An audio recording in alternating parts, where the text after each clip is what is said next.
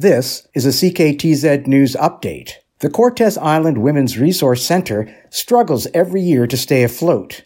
Director Tanya Henk says this year there's more stable funding in place. She says they can carry on with basic services and look towards getting some volunteers certified to be members of a local nonviolent crisis intervention team. One of our oldest supports is actually through the Victoria Foundation, and we received some support, $5,000 from them again this year, and we've been grateful for them because they were really allowed us to open that first year. They were our first source of actual official funding. The Cortes Foundation granted us $17,000 this year, which was a great honor, and the Canadian Women's Foundation, who's really seen us through the COVID times, gave us $20,000. And with that almost covers us a year for core costs. So that has really been a huge help. And what sort of core costs do you have? What are the main things that help you to function? Our rent is our main one.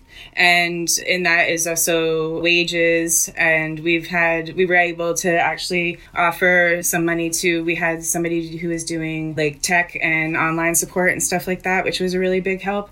And we also were able to pay someone for doing clean, not a huge amount of money, but it was still a little bit. So that was pretty cool because it's always been our goal is to try and elevate women's employment and money and that type of thing. So that has been as far as like our wage stuff. And then, internet, phone, all the basic things that we need to get through our annual webpage. Just our basic stuff. Yeah. And what kind of services are provided here? We have a 24-hour accessible safe space for members. And membership is free. You just need to connect with us and talk to us about that and get an orientation. We have a lending library. We have access to food. There's food that people can just get, coffee and tea that they can access when they're here. And then we've also got a bunch of food that can be taken. And that is also can be taken if you know somebody else, regardless of their gender, that could use some help. You're welcome just to grab stuff and take it to your neighbor or whatever. So we've been grateful to be able to continue supplying that because that is actually having that free food has been one of our biggest things. And that we've started doing that at COVID times. And we noticed that was a really well-used resource. And you mentioned that you actually had quite a jump in membership through the whole COVID period. What's it at now or what was it previously, pre-COVID? I mean, pre-COVID, I think we were actually kind of hovering closer to about, I want to say it was between 90 and 100. I'm trying to remember exactly from what I used to write down on our grant application. Yeah, and then COVID, our numbers were lower during COVID because most of the time we didn't actually have this space open. Women could still come in to use the space if they wanted to. We never had it like locked off. But as far as doing any kind of groups or any kind of social things, like we weren't able to do that. But now, over this last summer, we started seeing a larger membership, which was really great. And we really do need to do a membership drive, but organically was happening over the summer. And I believe now that we're at about a 75, 80 for a membership.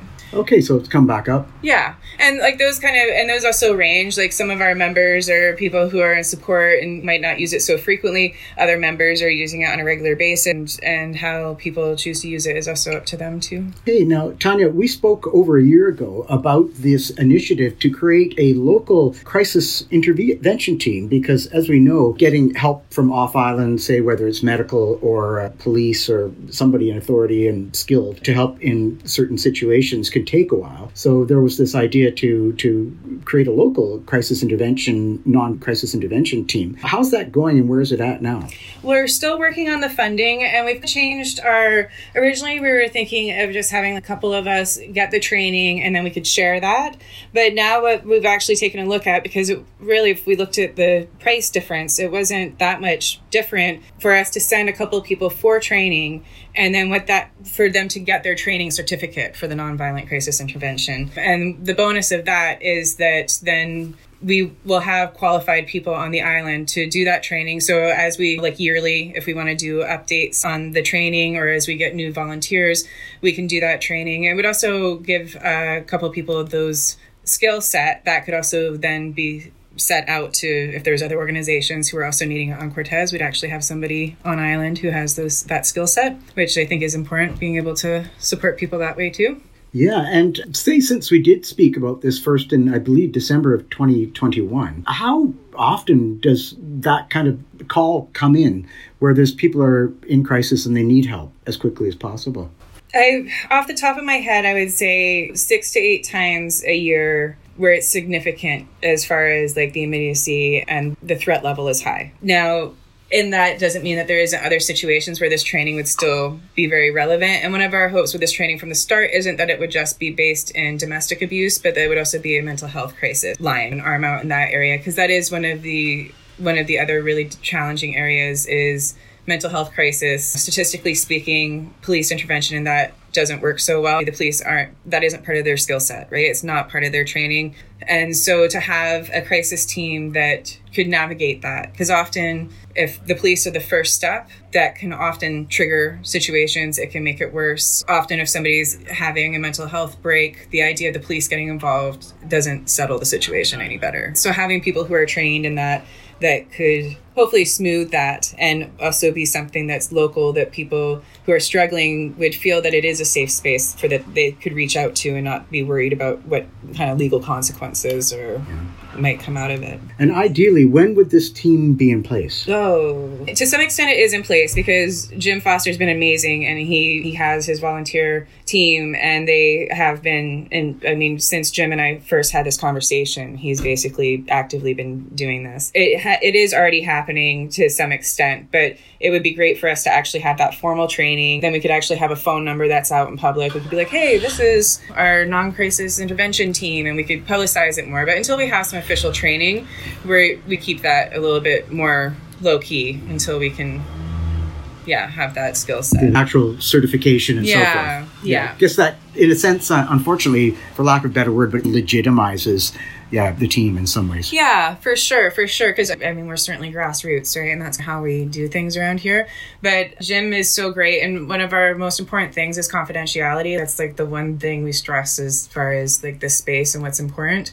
And Jim has been doing outreach about this stuff for a long time, and he's great making social connections with people. And so Jim will get calls that I might not know anything about, and he will reference us, or he will be like, do you want me to get Tanny to get in touch with you? Or here's like information if you want to get in touch with them.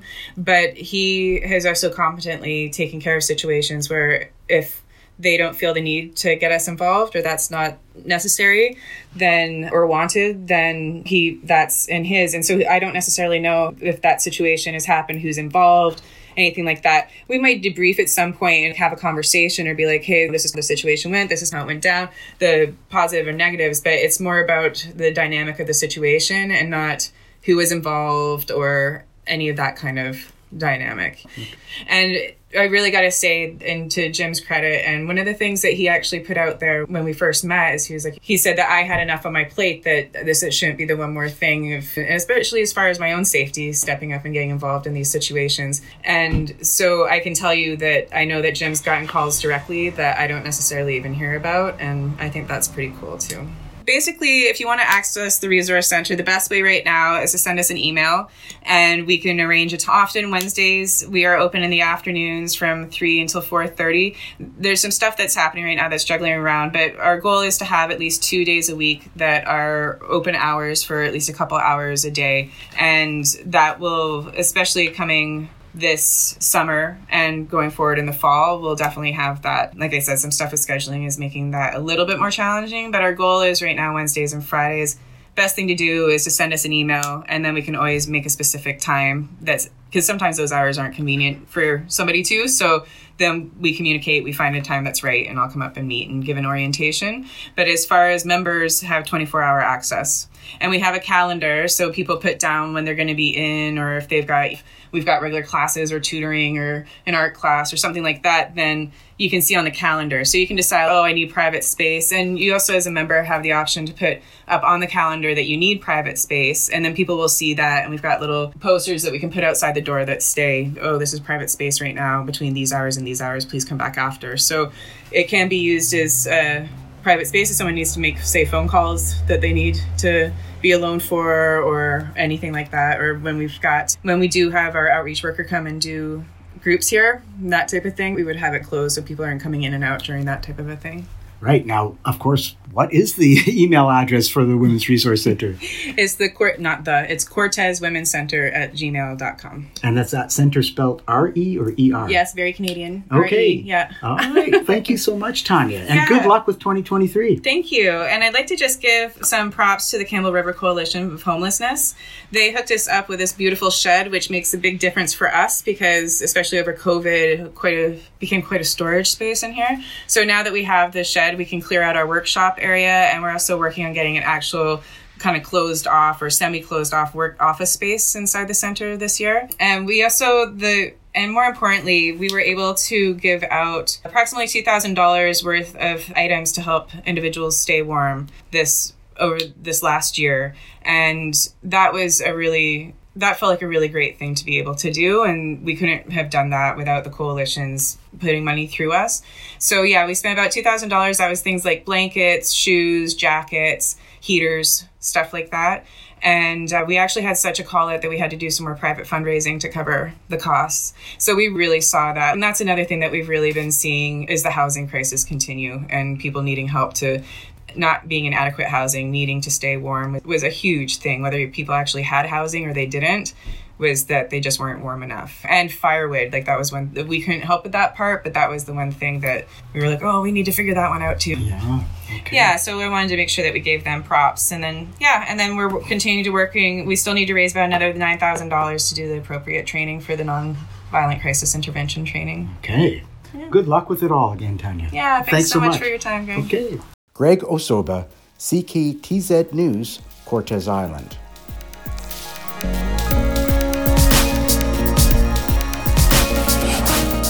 CKTZ News is brought to you by the Local Journalism Initiative, the program funded by Heritage Canada and administered through the Community Radio Fund of Canada.